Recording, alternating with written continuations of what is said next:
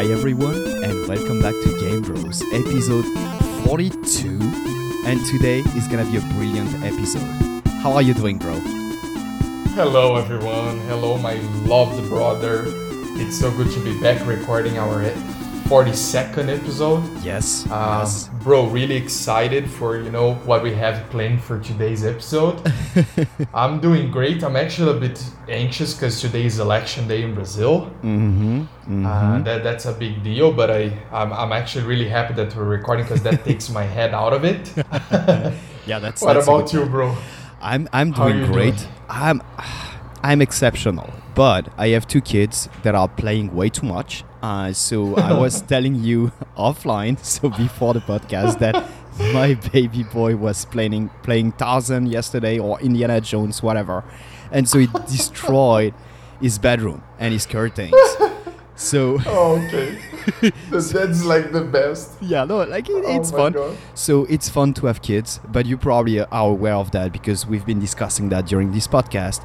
And so life has been great, and I would like to start this podcast by saying one thing. Yes, bro.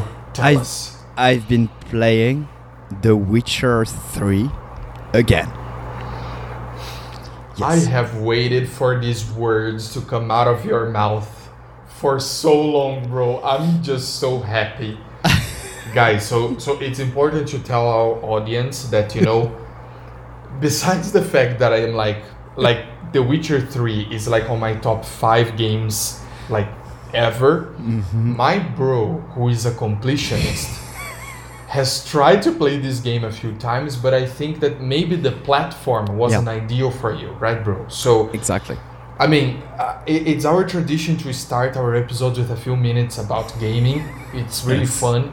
And I really want to know how you compare like the experience that you're having now. And please tell me and the audience how you're playing The Witcher now versus the first time when you played from your Switch. Yes. How do you compare the experiences, bro? Bro, okay. So first thing first, I bought The Witcher 3 on my PC, on my gaming PC. On PC, okay. Yeah. It was on sale, and I have to tell you, bro, I paid $10 for the game. Oh my god, for this masterpiece. That's like, Yes. oh my, okay. All right. Okay. So first things, unbelievable. the good thing is that I'm able on my PC to play the game on ultra mode, meaning best graphics, highest FPS. So first, it's so smooth. It's insane. So no lags whatsoever. That's expected. I mean, Okay. my PC is recent, so that's expected. I have a very good Okay. GPU. And Your PC is awesome. not too bad. And one thing I wanted to chat with you, because my problem with the Switch was that it was not responsive enough. So basically the FPS were dropping, so I was seeing some lag.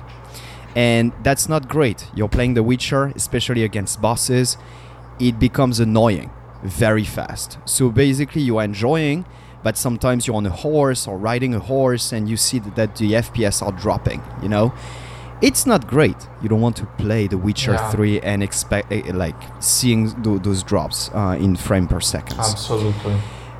On my PC, on the other hand, no drops, super smooth, and I've been playing with my mouse and keyboard. Okay, bro, that's difficult to picture for The Witcher. Like, really difficult. Yes, okay. And so that's what I wanted to discuss with you today, because I know that you're That's a crazy. big fan and you've been playing that game on PS4 and PS4 Pro, if I'm not mistaken, and now on PS5 too, right? Yes. Wow. Mm-hmm. So definitely controller in your case, DualShock, DualSense. 100%. Yeah, and so I have to tell you one thing. I started playing, I've been putting, around 5 hours into the game for now. So it's still the very beginning, because I'm exploring and doing all those side quests and basically enjoying. What I can tell you is that I love the mouse and keyboard so much that I tried with the controller. I have an Xbox controller for my PC, dedicated for my PC. It's wired and so on. Okay. And I did not enjoy it as much. did That's not unbelievable. enjoy it as much. Okay, bro, explain me one thing, because like one thing that I remember from playing The Witcher is that the menu, especially like during combat and things that you have to think pretty quickly. Like you open this big menu where you choose between signs or maybe potions that you're gonna take before or during a fight scene. How do you do that using a mouse and a keyboard like that? It's so difficult to picture that. It's basically hotkeys. So you assign a key to a specific item in your menu, in your inventory. So like you say that, let's say, not E, but like all those kind of stuff. So let me just watch. So for instance, I'm going to say that G, H are potions or runes or all that kind of good stuff. And then you're just playing. The good thing, and that's what I mostly like, is that the mouse aiming is so easy and precise, because you have this auto aim when you have the controller, but if you're looking elsewhere and if you're not perfectly focused towards the boss, so if you want to like just roll and like do all that kind of stuff with the mouse, you can basically aim back again, and it's fast, it's super accurate. And the thing that is helping me in that case is that I played so many FPS back in the days that I'm very used to the mouse and keyboard. It's like cycling, like having a bicycle. You don't fully lose it.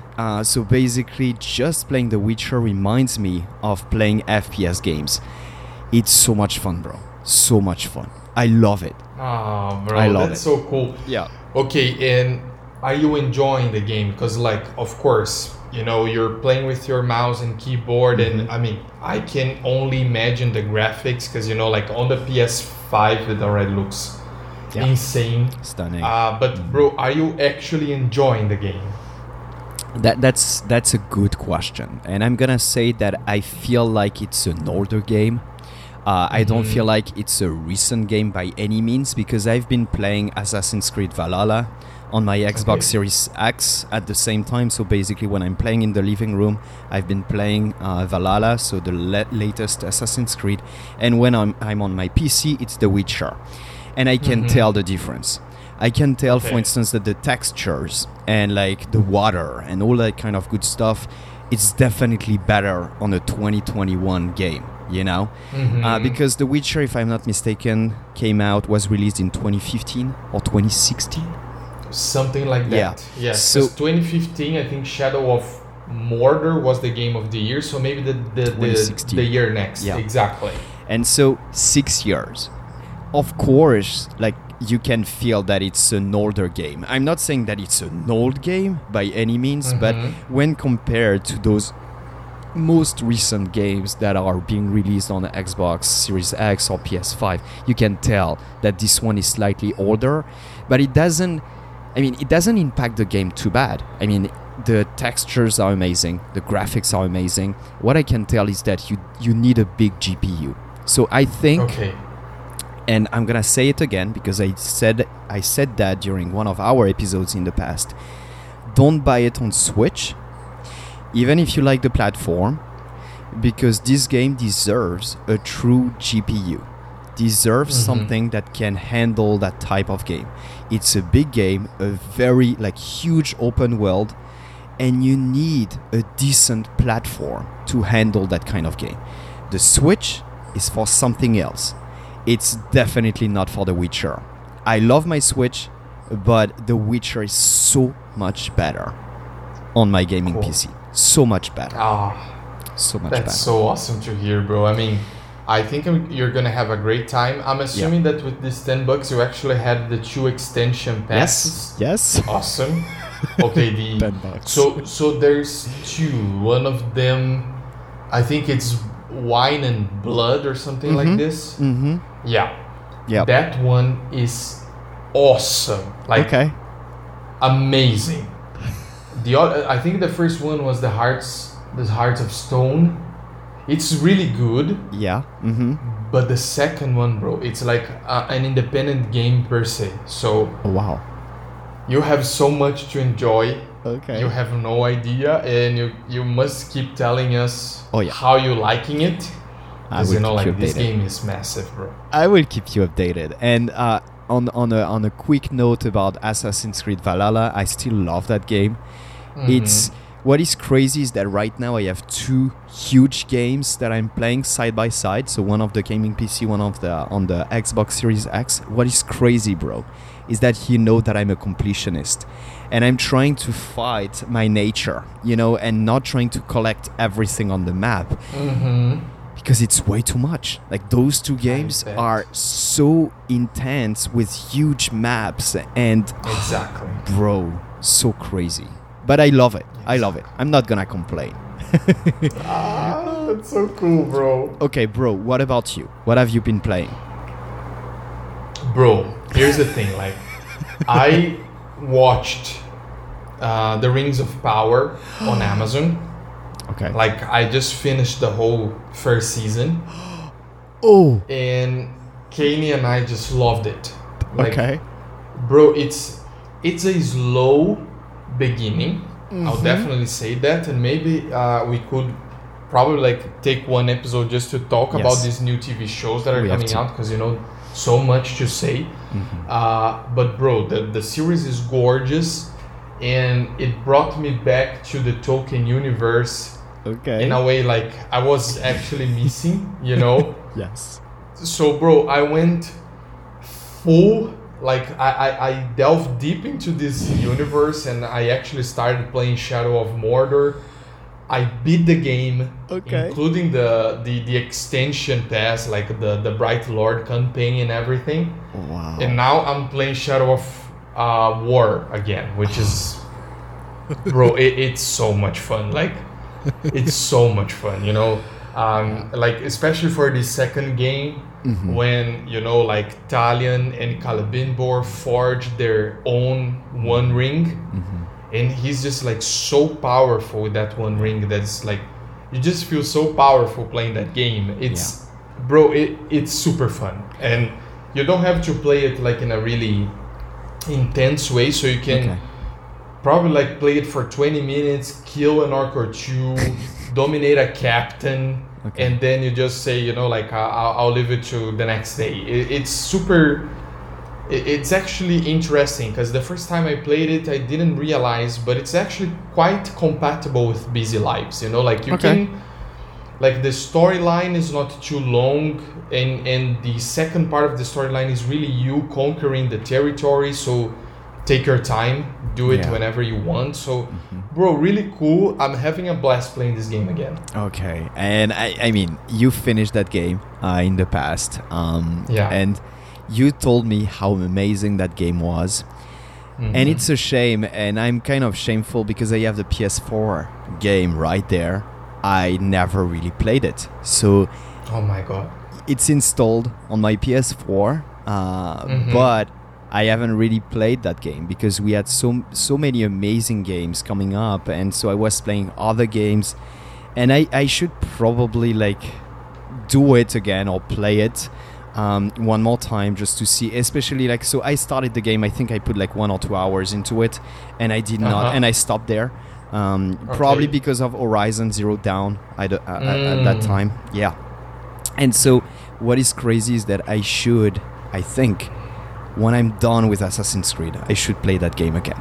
I should. Bro, I would love if you did it, because I think you're gonna love it. You know, like when you start investing some hours on it again, I think you're gonna have a great time, bro. And okay, bro, I have one question for you because you mentioned that series. You said that it started slowly, and I know that we should probably like have an episode about it, Yay. just to have your true impression on that series, because let me tell you, I stopped watching it after 2 episodes. I stopped for a simple reason, and that's why I will probably like start all over again just to make sure. I stopped because Pauline, that is a huge Tolkien fan too, basically fell asleep in the middle of those 2 first episodes. And usually when that's the case, it means that I should either watch it on my own, but I don't have this kind of time, because when I'm doing some stuff on my own, I'm usually playing.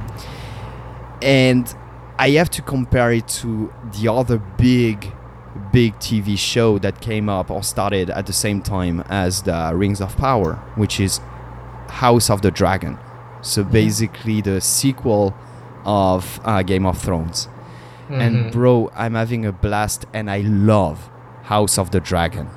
And of course it was slow too at the beginning, but not the same kind of slowness, you know. It was more of a, it's getting intense, but it's still on a slow pace. You know that some stuff are going to happen. My problem with the first 2 episodes that I watched, I was like, I need more rhythm, guys. You know, I'm fine with slow paces, but you have to give me something. And of course, we had this new character arriving on a comet, and I'm guessing who that person is. I mean, because I'm a huge fan, and I know who that person is, but because no spoiler, but it's not enough. That's what I'm trying to say. I really feel like they took too much time. We have so many things happening at the same time, so many side stories at the same time. Even me, I'm kind of lost. I'm like, dude, like, it's slow, you know? So I will try to watch the rest, because I want to have a full episode with you about that series. And now that you're telling me that it's amazing, I'm gonna do it.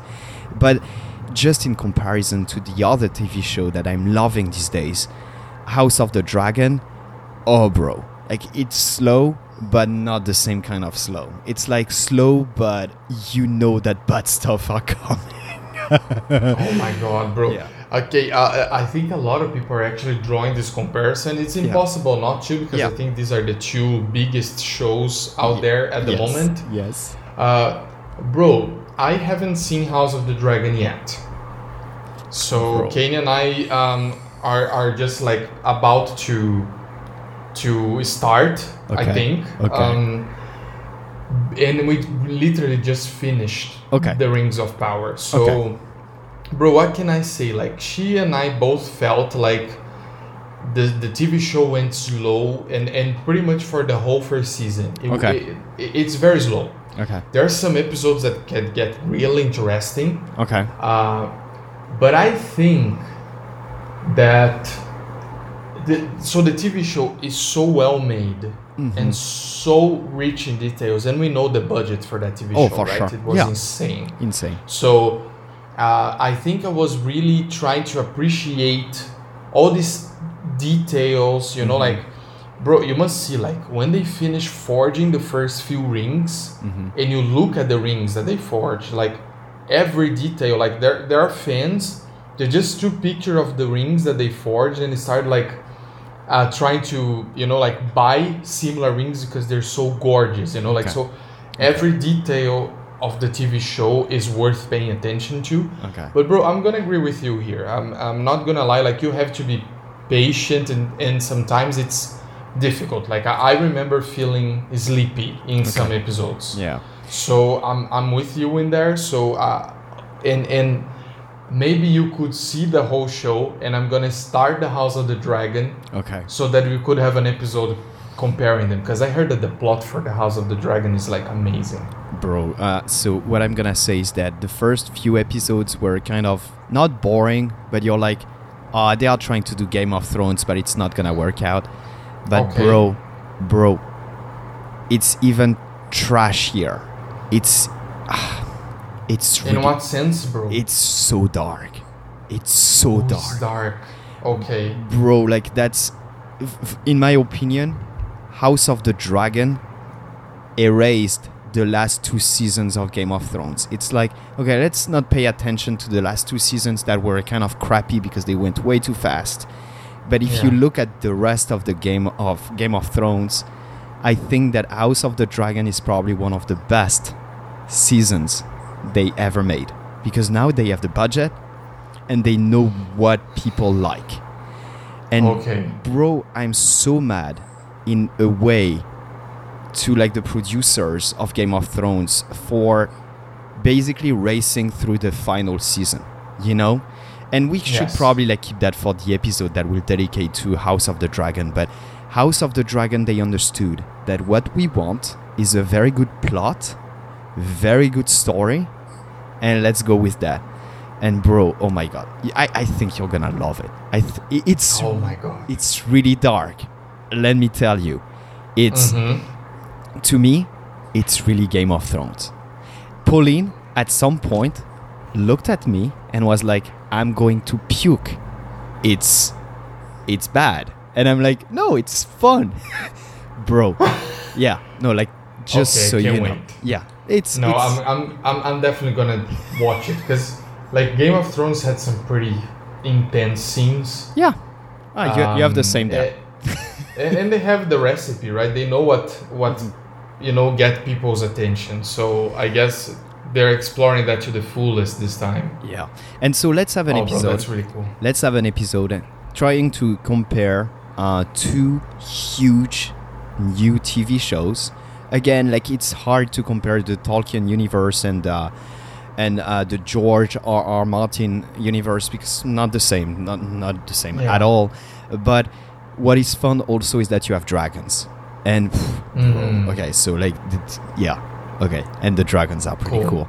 So Cool. I'm gonna definitely finish Rings of Power.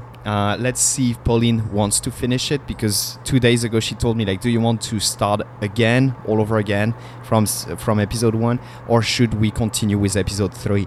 And I told her, you missed half of each episode, so you should probably start She won't over. get anything. Yeah. Exactly. Right. Oh, bro, And that's awesome. I think it's gonna be great, but I think it's probably the kind of season that deserves your attention and binge watching it. That's also one thing I'm gonna say about House of the Dragon. I do not like not being able to binge watch the entire season because right now I'm watching so many things and playing video games that sometimes I tend to forget what used to happen in the last episode, and when it's slow, it's even worse. You know, it's like, do I want to continue that TV show? Is that worth it? I want to be able to binge watch. I love Netflix for that particular reason. If I want to binge watch, I can. The Witcher, you can binge watch the entire series, the entire season in 3 days if you want. That's amazing. Exactly. That's amazing. Exactly, bro. And I mean, I think they do that on purpose because, like if you keep on releasing on every week, it's a great excuse to keep you hooked up to their channel, to their subscription. So, I mean, I understand why they probably do it, but I get pissed at it as well. So, one of the reasons why Kane and I promised to each other that we wouldn't see the Rings of Power from the very from the release of the first episode was because we were like, okay, let's wait until like 5 or 6 episodes are out, then we subscribe to Amazon Prime and just watch the whole thing. I see. Yeah, and I mean, I get it, the reason why you're not binge watching or like releasing all of them at the same time, but if you're confident that you have a great show, and we are talking about HBO Max. I don't know who is doing that in Brazil, but like in the US, it's HBO Max for House of the Dragon. Yes, same thing here. Okay, HBO Max here has Big Bang Theory, and they have Friends, and they have a lot of great shows, and they also have, if I'm not mistaken, the Harry Potter thing, like all of them. And so, if I'm being honest, you can offer the entire season as a binge watch thing because you have all the Game of Thrones too. You have all the HBO content. So if people like your content, just let them binge watch. You're not creating a buzz when you have to wait one more week to watch the next episode. It's not working in my opinion. It's not. Yeah, bro. I'm with you 100%. Okay. Bro, today we have a great topic because we were on that side topic for a while now. It's been 25 minutes, but that's fine. We have a great... It was fun. It was fun. We have a great topic for today's episode. And I would like to start this topic by saying congratulations because... thank you so much, bro. My dear brother was promoted as lead researcher at his company. And today we would like to basically chat about careers, and promising careers. Because like in this case, we have two very different paths that we took. Mm-hmm. You were within the same company and got promoted very fast. And in my case, I had to switch to another company to get to the job Right. I wanted to do. And so I think it's a great topic for a discussion. So first, bro, congratulations. And second, would you mind explaining a bit what you're doing right now? Oh, bro, thank you so much for that. And I mean, I'm super excited to talk about it because now it's official, and It is. I'm super happy. Like, You should be. bro, this position is really cool because it's of course, like in a company, every employee can actually sort of like give their own personality to some extent to that particular occupation you're having, but essentially what it's more or less expected from this position is that I would do or use 70% or so of my time just like really taking care of my team, helping them with their careers, helping them with their career pathways, their planning. I'm also in charge of the whole budget for my Wow. team. I have 5 people, so it's a pretty big budget because we do molecular biology, so you know better than anybody Expensive. how expensive that can be. Yes. So it's a big budget, and I am accountable for that as well. Cool. And bro, I answer directly to the manager now, and so that is like a really big deal for me as well. So these are basically like the changes. So 70% of the time, that's what I'm gonna do. 30% of my time is the researcher part. So I'm still expected to bring innovation, to help my researchers to, find new frontiers, innovate in their job. Really like they don't expect me to go to the bench much, but they expect me to tell my experts this really cool idea that we should explore in order to really like breach new horizons, So bro, it's everything I was expecting at this time of my career, like really a dream come true. So cool. So yeah, bro, really, really happy. And okay, you deserve it. You deserve it. You were an amazing PhD student / postdoc, having a team that you were able to manage, and right now you're able to do the same, quote unquote, but in a corporation, as part of a big corporation, because your company is not too small anymore. I think you have quite a few employees, right? So. Oh yeah, It's 500 now. That's not bad. That's a double of mine right now. So what is great is that you're able to be doing kind of the same, but this time it's even better because you're taking care of their careers, of your employees' careers, and that's amazing. I know that you will be great in that role. And you definitely deserve it. You deserve it.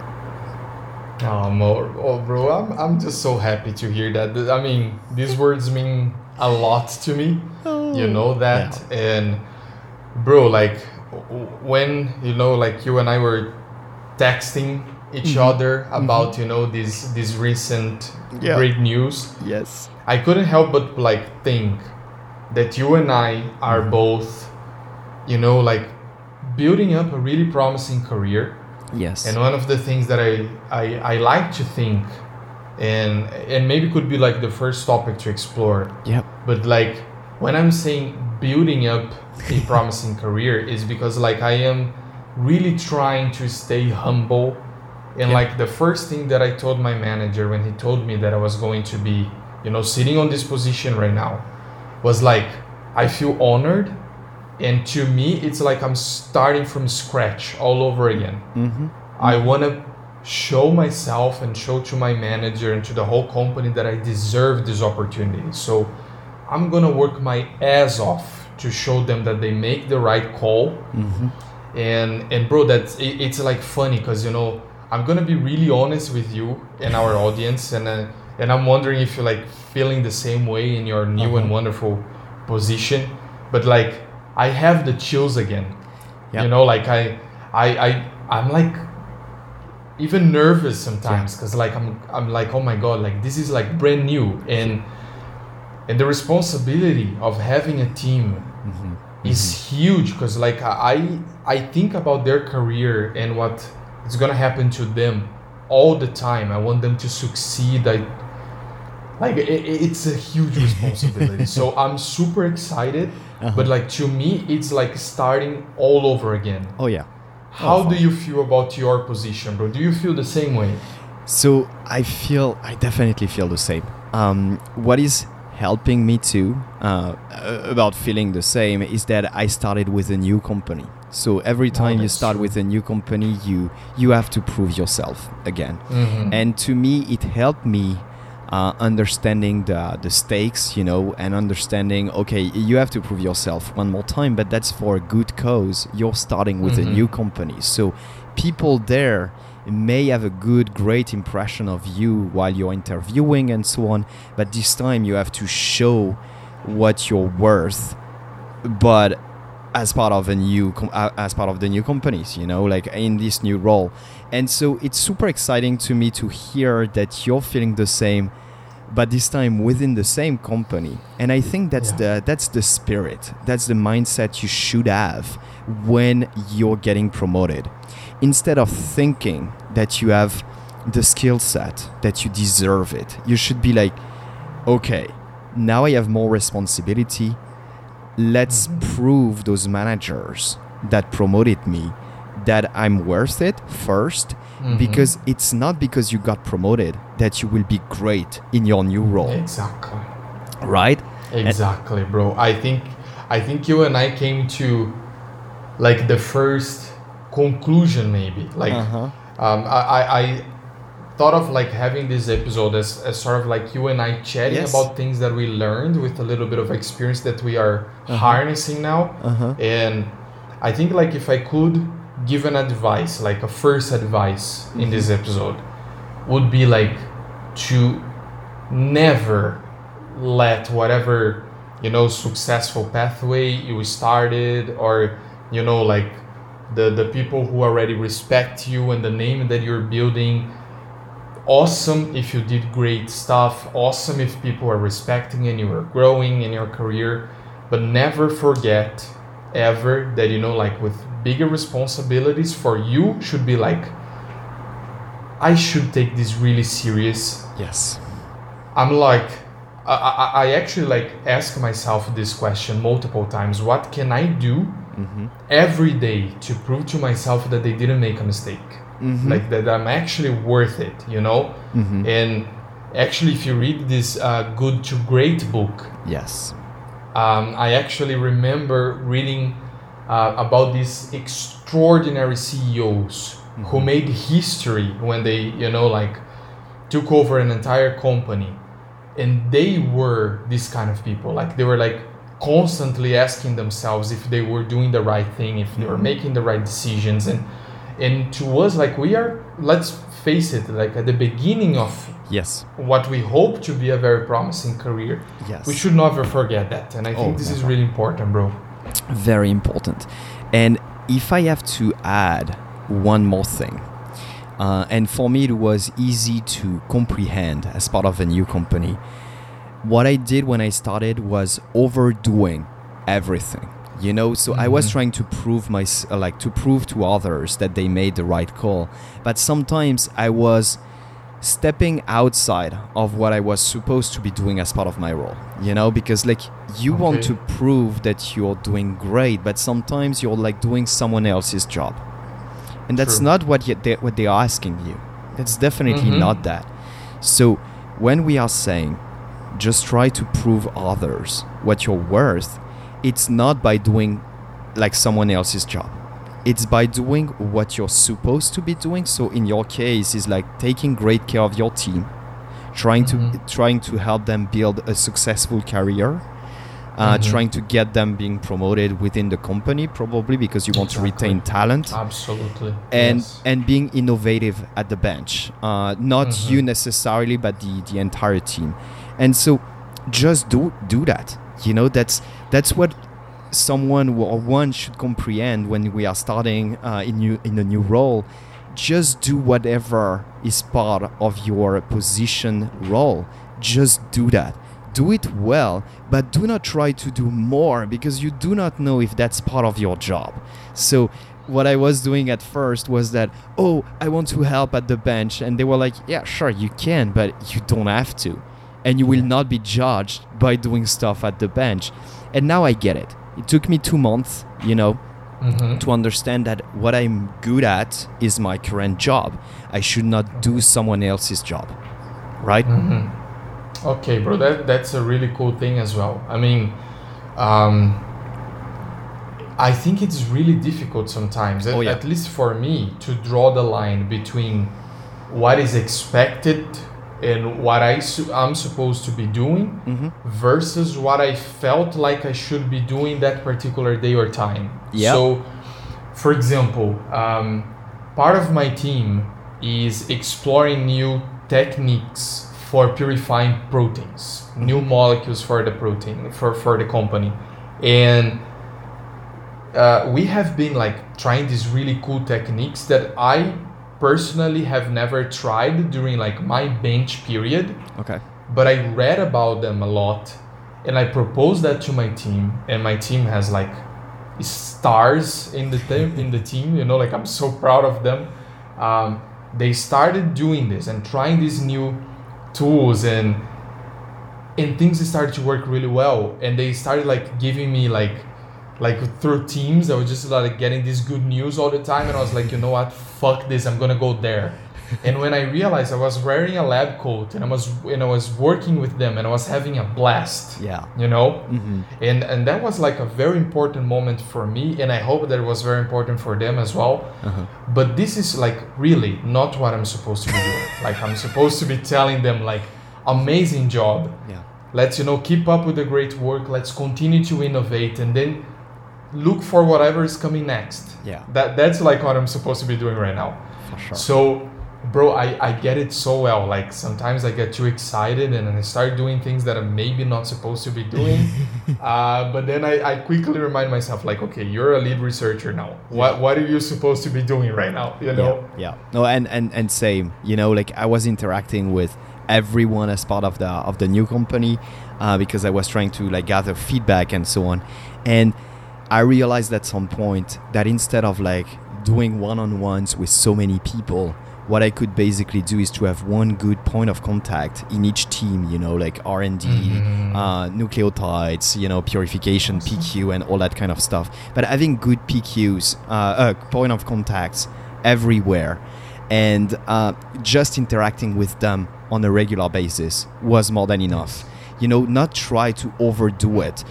Don't try to have a good, relationship or trying to interact with everyone that you think is important, It's fine not to know everyone as part of your company. It's the same for you. Like, you can interact with other lead researchers, that's fine, but eventually what matters is that you're producing good data as part of your team. You are having a very successful team because that's what your manager is going to look at. So of course you can do those side stuff, but I mean, it's not going to change the fact that you should be good at what you're paid for, right?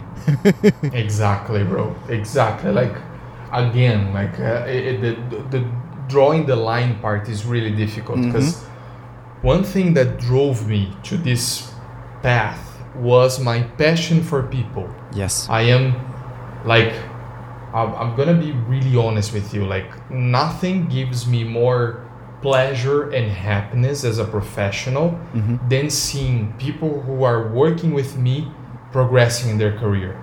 Yeah. So I have these people that started with me side by side at the bench, and I grew in my career, but they grew as well. Yeah. And so seeing them grow, seeing them being promoted, seeing new people coming to my team eager to learn is like part of the reason why I go to my work every day and I have a smile on my face, even though I'm working my ass off and sometimes I get really stressed. That is part of, working.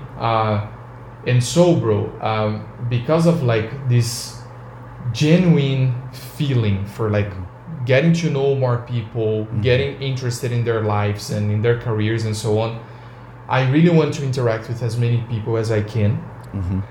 But I think just like you described, I realized that like this would be like honest, like if you are not like careful enough, this could be a waste of time because you have a lot of stuff to do. And so having some people, like really key people that and through them the whole team, and you get to know them slowly, and like new demands come, and sometimes you have to dive a little bit deeper in this or that team, and then you use that opportunity to know more people. But drawing the line between making great and important connections but not losing yourself in that process is really important. Absolutely. And now I have a question for you, bro, because I feel like networking is a huge part of getting promoted as well. Knowing the right people, knowing well your manager, what they are expecting from you. That would be one big advice I'm giving the audience. Like if you want to be promoted, you have to be straightforward. You have to tell your manager where you want to be. Eventually, it doesn't have to be in like 6 months or a year, but you can tell them like, I would like to manage a team one day, like, could you try to help me identifying like a few key skills I could probably like improve on, or like all that kind of good stuff. But one thing I wanted to touch base with you and discuss with you is, how do you network, or do you think it's important to network with managers, with your superiors? Really cool, bro. Excellent question. I think it's absolutely crucial that you do good networking. Absolutely crucial.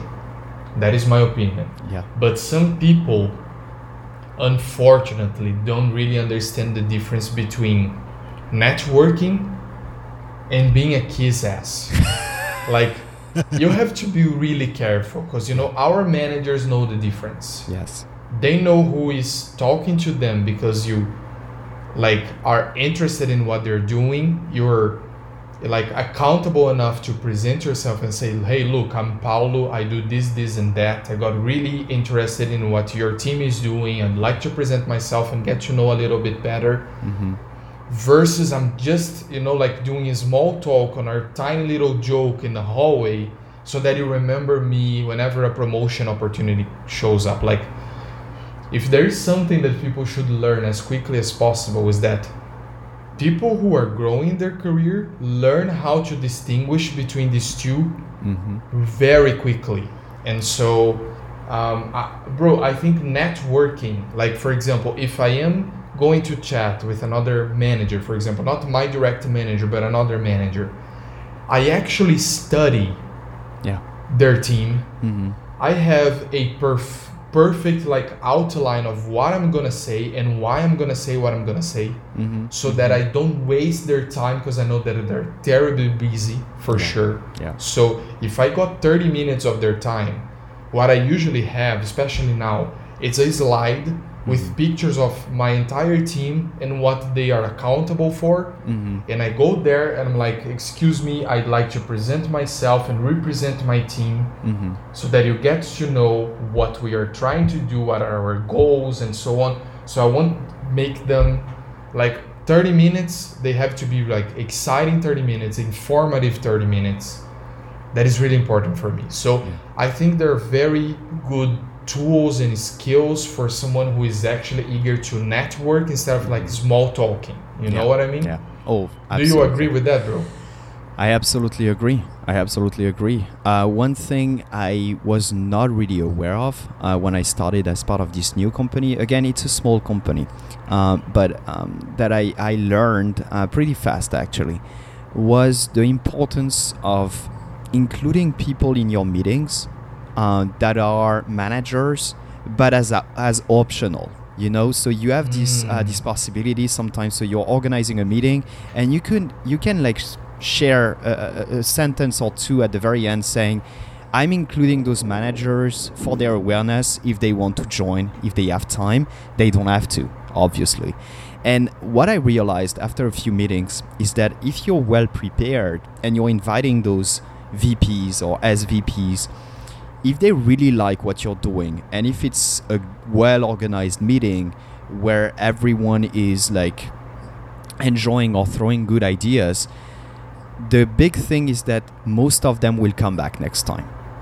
Mm-hmm. If you're not doing a good job, they will literally they won't come back, and they will keep that image of you organizing a meeting that was not organized, and so on and so forth. So what I would say our audience is that if you don't feel ready to meet a big shot or a manager of some sort because your meeting is not good enough, it's fine to just keep the meeting as is. It's fine to take your time to network with big shots. You have to be ready. It's not easy to talk to an executive or to a big manager, a senior manager, for instance. And that's something I realized soon enough, because at first I was like having meetings with just people at the same level as me, kind of as part of the hierarchy.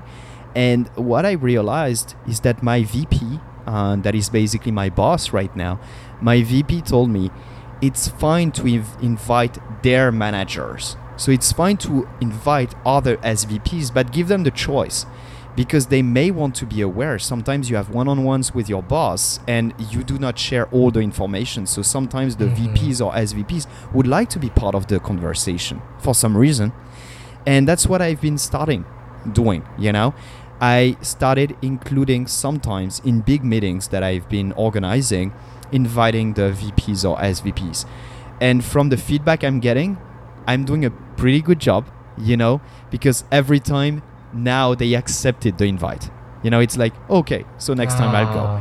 And it shows a lot. And also, one last advice on this, big shots, so managers, senior managers or VPs, executives, they don't have time, as you say. Yeah. So if you try to invite them in a weekly meeting, it's not gonna happen. They don't have time for this. But if it's a monthly meeting, just to update them on a few things that you're doing and for the awareness of your collaborators, they may want to join, because a monthly meeting is definitely manageable when you're a big shot, but a weekly meeting will not work. And it's not because they are not interested. It's just that their schedule is so full.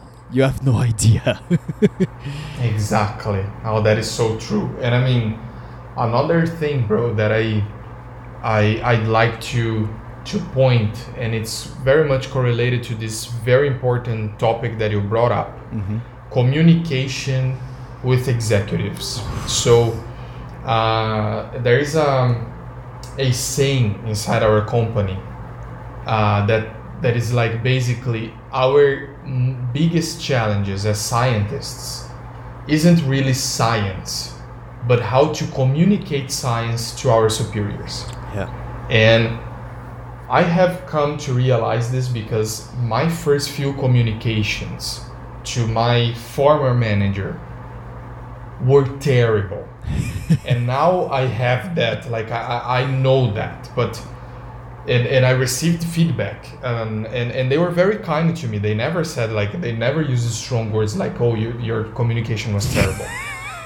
But they very elegantly told me, like, dude, the things that you know about protein biochemistry, the things that your team knows about it, we will never even get closer to understand that in details. So if you start to give us more information than we need to understand what you're trying to say, you're gonna lose us, basically. Yeah. So if you learn how to communicate with strong like stakeholders, yeah, that's gonna bring you to another level. So what I did, and I still think I'm always gonna be in this learning process. Like, I know people who are much better than me in doing this in a company, but I have been practicing a lot, and I think this is part of the reason why they trust me now as a leader. Yeah. It's because if a director calls me and they give me 5 minutes to explain the importance of my team's work to them, I feel like I'm ready to translate all that technical stuff into actual business talk. I could even tell them how much money they are putting in my team versus how much money they could take out of this investment. So, okay, that's bro, good. that's another advice slash question that I have for you. Okay. Have you faced the same problem? And my advice to my audience is to always try to understand how your stakeholders are receiving the message, more than just trying to practice on the message per se. So I see a lot of people like practice and they take things very seriously. They practice in front of the mirror. They have flawless PowerPoint presentations, but they never actually took 5 minutes to think, oh, this stakeholder is actually an economist. Should I use isoelectric point data of my protein in this presentation? Most definitely not. No, So absolutely. that is an advice and also a question. Did you face similar problems, bro? So I faced it quite a few times since I joined. For a simple reason. Again, I'm the kind of person that is extremely transparent. So I try to invite people in case they would like to join. Because again, transparency, if someone can save time by joining my meeting and not having to discuss with someone else later to hear something different from them because they were not super aware or whatever, they were not fully listening for whatever reason, usually I try to invite people that could be interested. And so I did that a few times, and what I realized during one of those meetings that was kind of informal, but still I invited my CCO, Chief Commercial Officer. And it was optional for him, and it was more of a, if you'd like to join, you can, just so you know what we are chatting today. And so he joined. I was pooping my pants, bro. I was pooping my pants. I was like, okay, I don't even have a slideshow. Like, I don't have a slide deck. It's more of an informal discussion. And I was basically, so I had an outline, of course, but it was in OneNote. And so I was going through the outline. And at some point he was saying, yeah, but I mean, that's for later, right?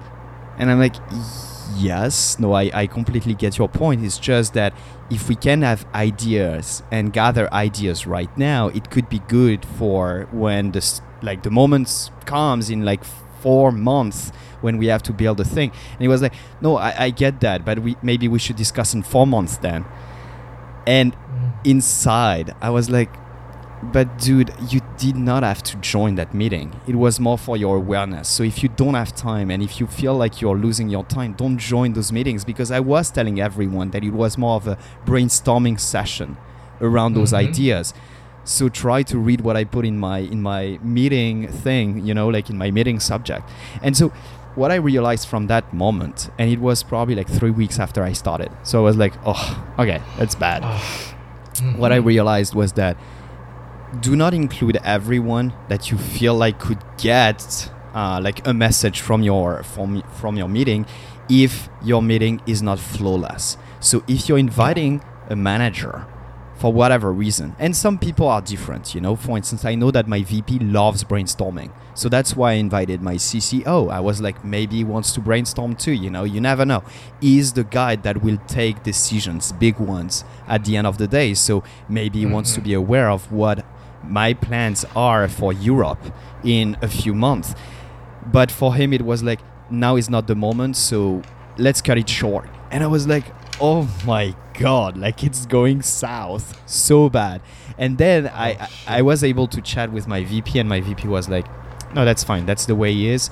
And you'll see in 3 days, he may come back at you and say, hey, those were good points, let's just touch base on those in a few weeks, and so that's just part of who he is. And so before inviting someone, try to make sure that they are well suited for the meeting you're planning. It does not fully answer your question, but that's also my feeling. Like, we have to be very much aware of what the limits are when you're starting a meeting. If it's a brainstorming session, it may be just fine to do it with your colleagues that you know very well and that would love to brainstorm around an idea. don't invite big shots, even if optional, because if they join and don't like the idea of you putting 30 minutes that day just to brainstorm about crazy ideas, just don't invite them. That's my advice to you guys. Just don't do it. That was my mistake. It's on me. No, bro, absolutely. And you see, like, again, you and I had very similar experiences. Because, you know, like, my first few communications were crap. And and that is something really important. Like, I think it's actually part of our growth. So nobody expects that you're going to start working in a company knowing exactly how to communicate or who to communicate with. That's not really, you know, like possible, honestly. Like there are a few things that only time and experience can teach you. So some people actually sort of freak out because they know how difficult that is and they overthink things.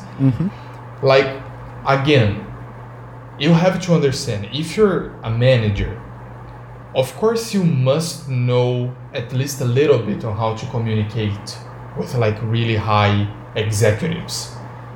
If you're like a little at the beginning of your career, then it's like, yes, pay attention to it, show that you care, do your best, but don't freak out if the first few communications don't go the way you predicted or the way you wanted, because it's just like something that you learn from experience. And there's some people, like, honestly, bro, one thing that I realized too, you know, like while doing, you know, like participating in meetings and stuff, it became really important to me to really know my stakeholders, because some of them really like it when I'm very technical. Some of them hate it when I'm too technical. So I learned exactly to whom am I speaking and what should I say, you know? And that, in my opinion, is like, it's something that you cannot do unless you care about it. Second, you spend a little bit of time getting to know them, really, and giving yourself the opportunity to fail a few times. Because, you know, like, there is no way you're going to know that beforehand. It's just like, you're going to present something, they're going to give you a feedback, and we expect that our leaders will always be very honest in their feedbacks, and you're going to learn from that, internalize of everything that they're saying. So, really, there is no recipe. My R&D director, and that was like a big shock, actually, because the whole company, like the whole R&D went through a very big restructuring, and my promotion happened during this big restructuring. And she left her position. She just finished it, and she was like, okay, now it's my time to go to another challenge.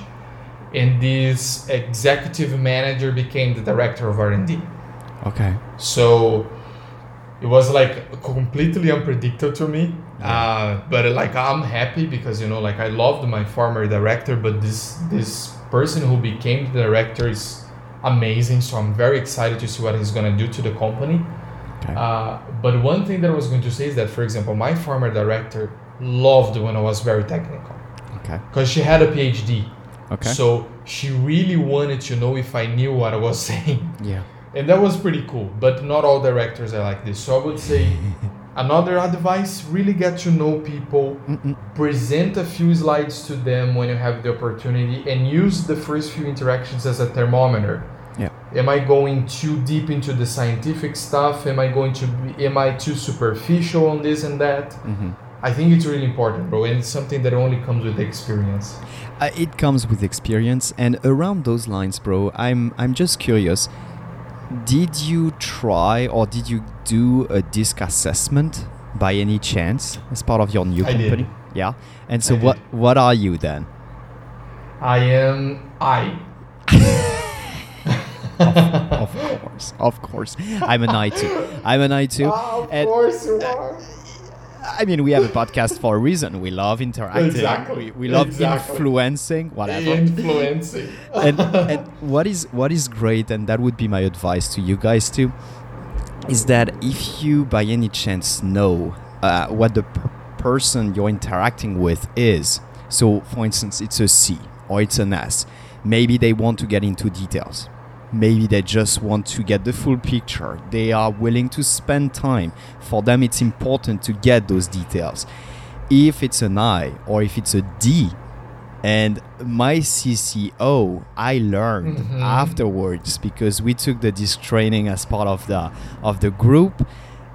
So the leadership for customer support and so on.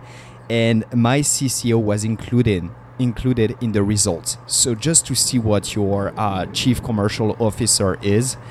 And bro, is a high D, but like so high that the other three were like basically like at the very bottom. It was like 3%. So what I learned from that day is that when I have to spend time with him, it's bullet points, and those bullet points have to be extremely accurate.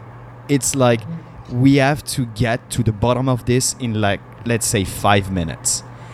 And now I know, because every time I'm interacting with him, it's like through Teams, in a chat.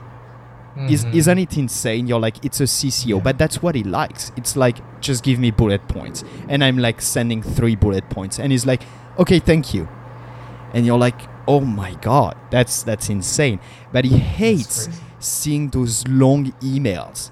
And I was going to the restroom one day, and I was reading that email, like that very long email. And he looked at me and he was like, I fucking hate those emails. I fucking hate that. And I was like, oh, I know, I'm like you, like it's way too long. I usually stop after 1 paragraph. And he was like, no, I stopped when I saw that it was a long email. And I was like, oh man. Yeah. And when it's your CCO saying that when taking a bio break, it means a lot. And absolutely, he's a D, like he's a D. So just be aware of it. When you send and CC some guy on a long email, if they are D or I's, it's like, I'm not sure if it's going to work. If it's part of your job, you will read the email, but it may not work. If it's for an S or a C, don't do bullet points. They will not like it. They will think that you're just like going fast for whatever reason, but it's not supposed to be that way. So try to learn what your audience is, when you're having a meeting with them. And bro, that's like what you brought, for example, the DISC assessment. It's an old tool, but it's so freaking useful, and it's part of this like vocabulary that you need to learn, and tools and techniques that you must be aware of, because like they're so important, bro. They're just so important. Like I took the DISC assessment. I recently took what it's called a Harrison assessment, which is more company focused. So they basically design a test based on the company profile and what the company is looking for. I took that Strength Finder. I don't know if you've seen this. I did that Strength too. Finder. It's really cool. It's cool. By the way, bro, I want to know your strongest skill, but mine is futurist. I'm always thinking ahead.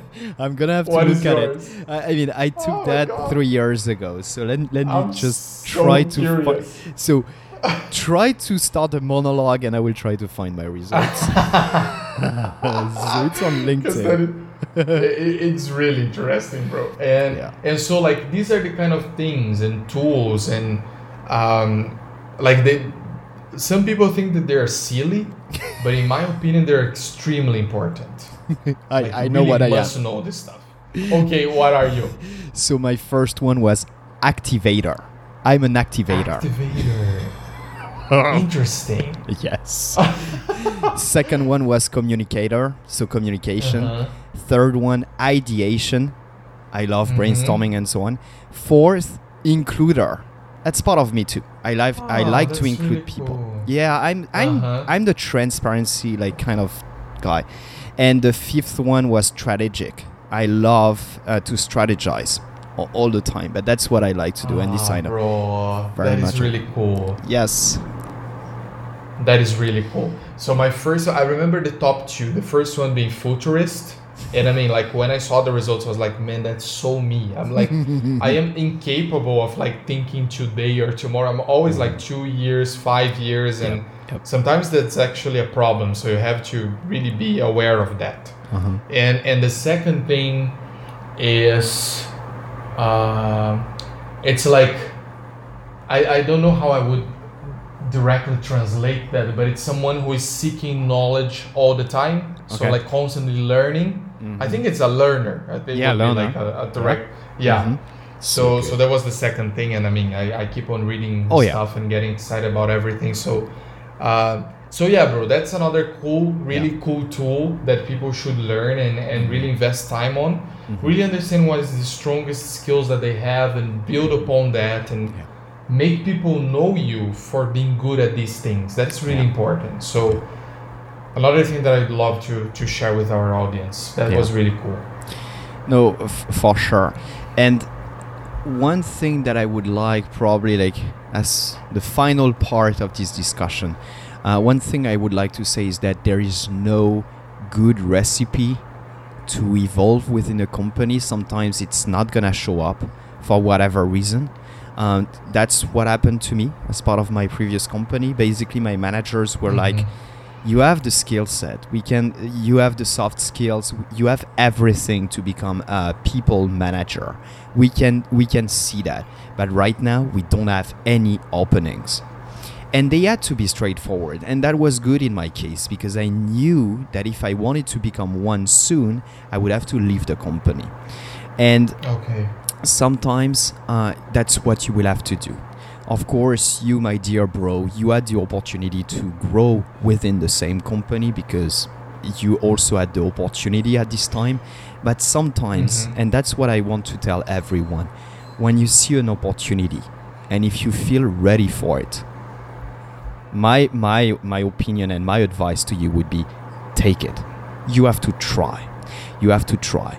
And something that would emphasize what I'm saying is that I met with my former senior manager 2 days ago, so from my previous company, just to chat, to have a nice chat, because she wanted to know how it was going for me and so on. And that was good because she was part also of the people telling me you should go for this position because it's for you, it's a great opportunity. And what she told me was that she was so happy that I took that decision of leaving the previous company that she's still working for, but basically to be able to grow. Sometimes to grow, if you're ready to grow, it's completely fine to switch companies or to go to another company.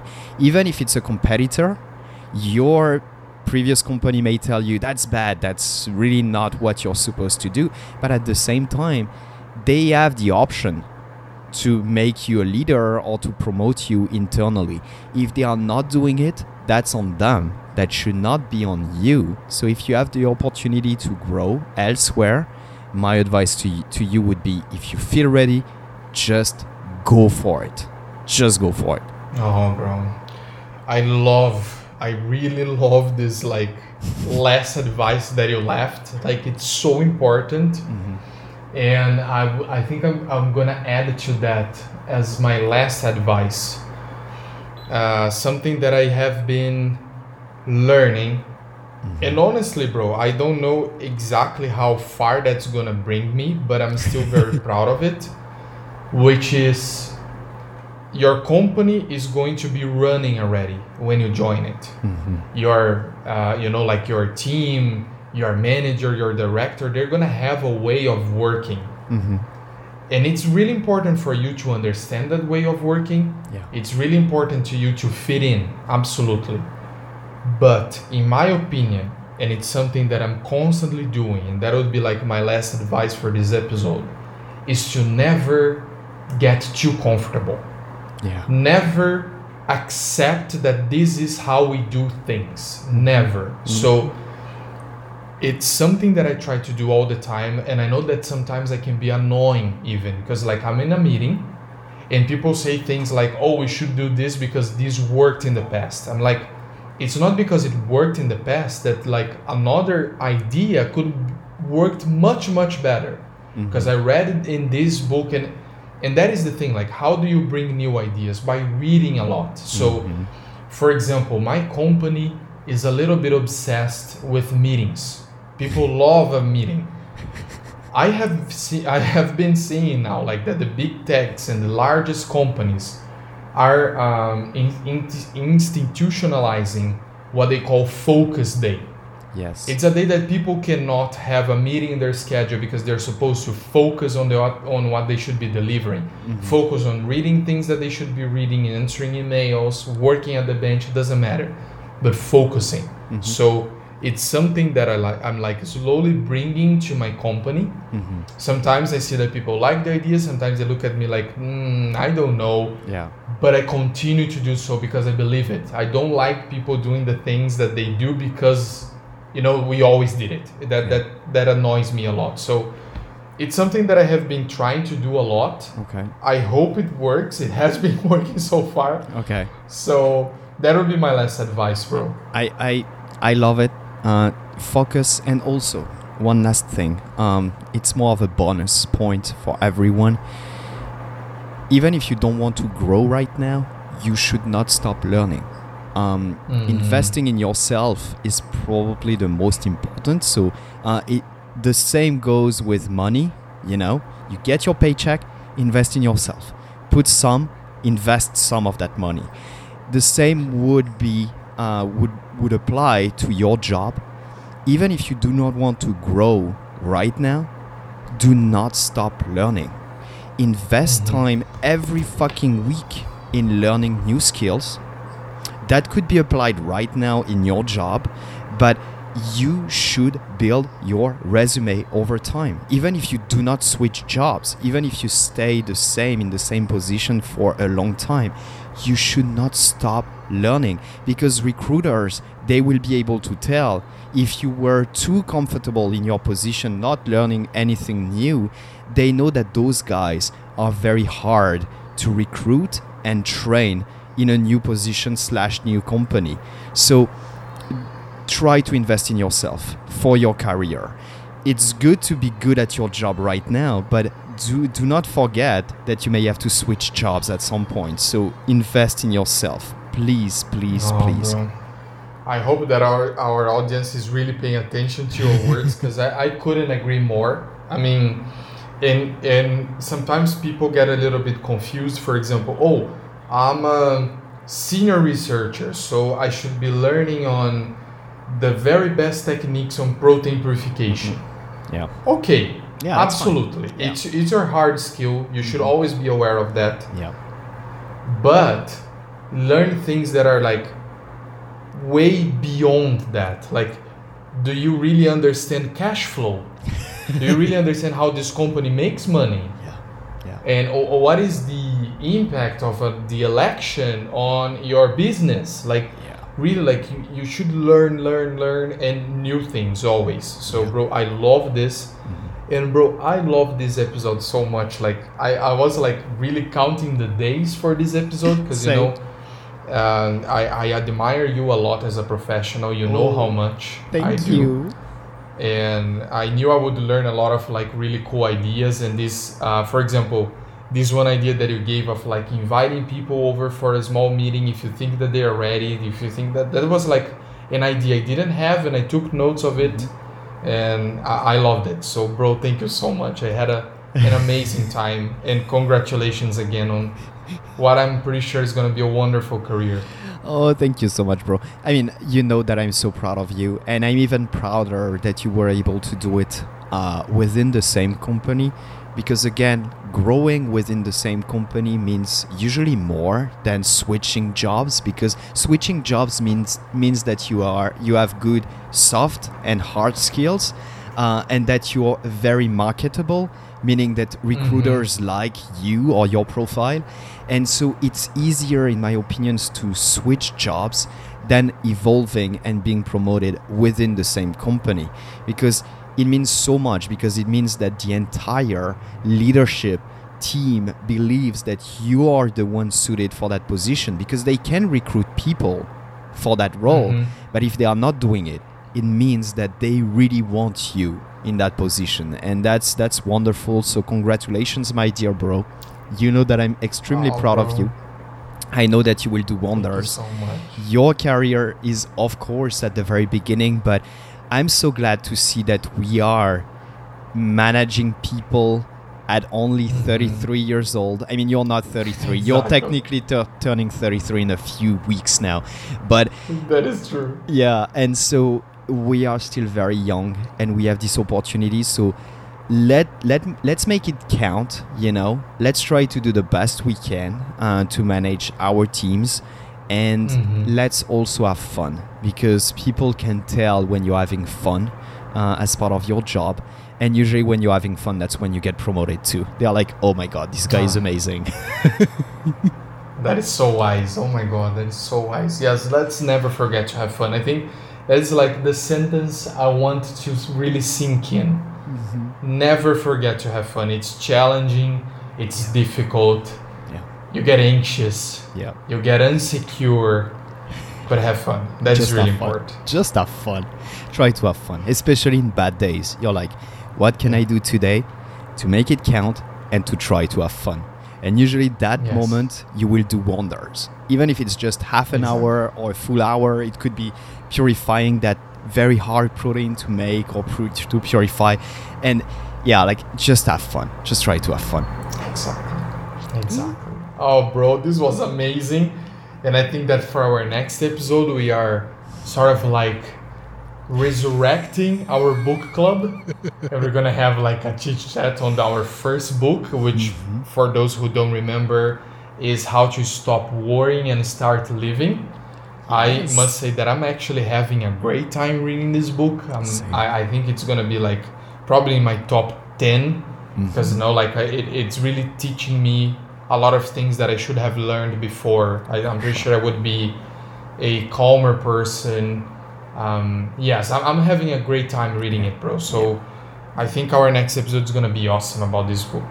I'm with you. I'm having a lot of fun. I haven't finished the book, so it's good actually that we have a deadline. So it's in 2 weeks now.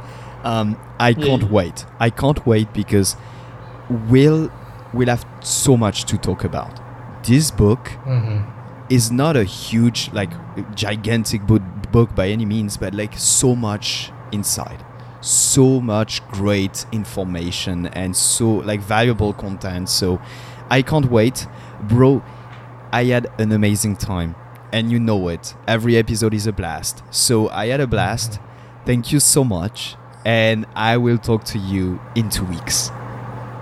Oh, bro, thank you so much. I hope that our audience also liked it because, you know, like I think it was a perfect combination of having a blast, having fun, and also learning and, you know, not really troubleshooting, but like really thinking critically about our careers. That was a very important time for me. So, bro, thanks a lot. Thank you guys for listening to us, and I'll see you in the next episode. Yay! See you next time. Bye. Bye-bye, bro. Bye. Love you. Love you.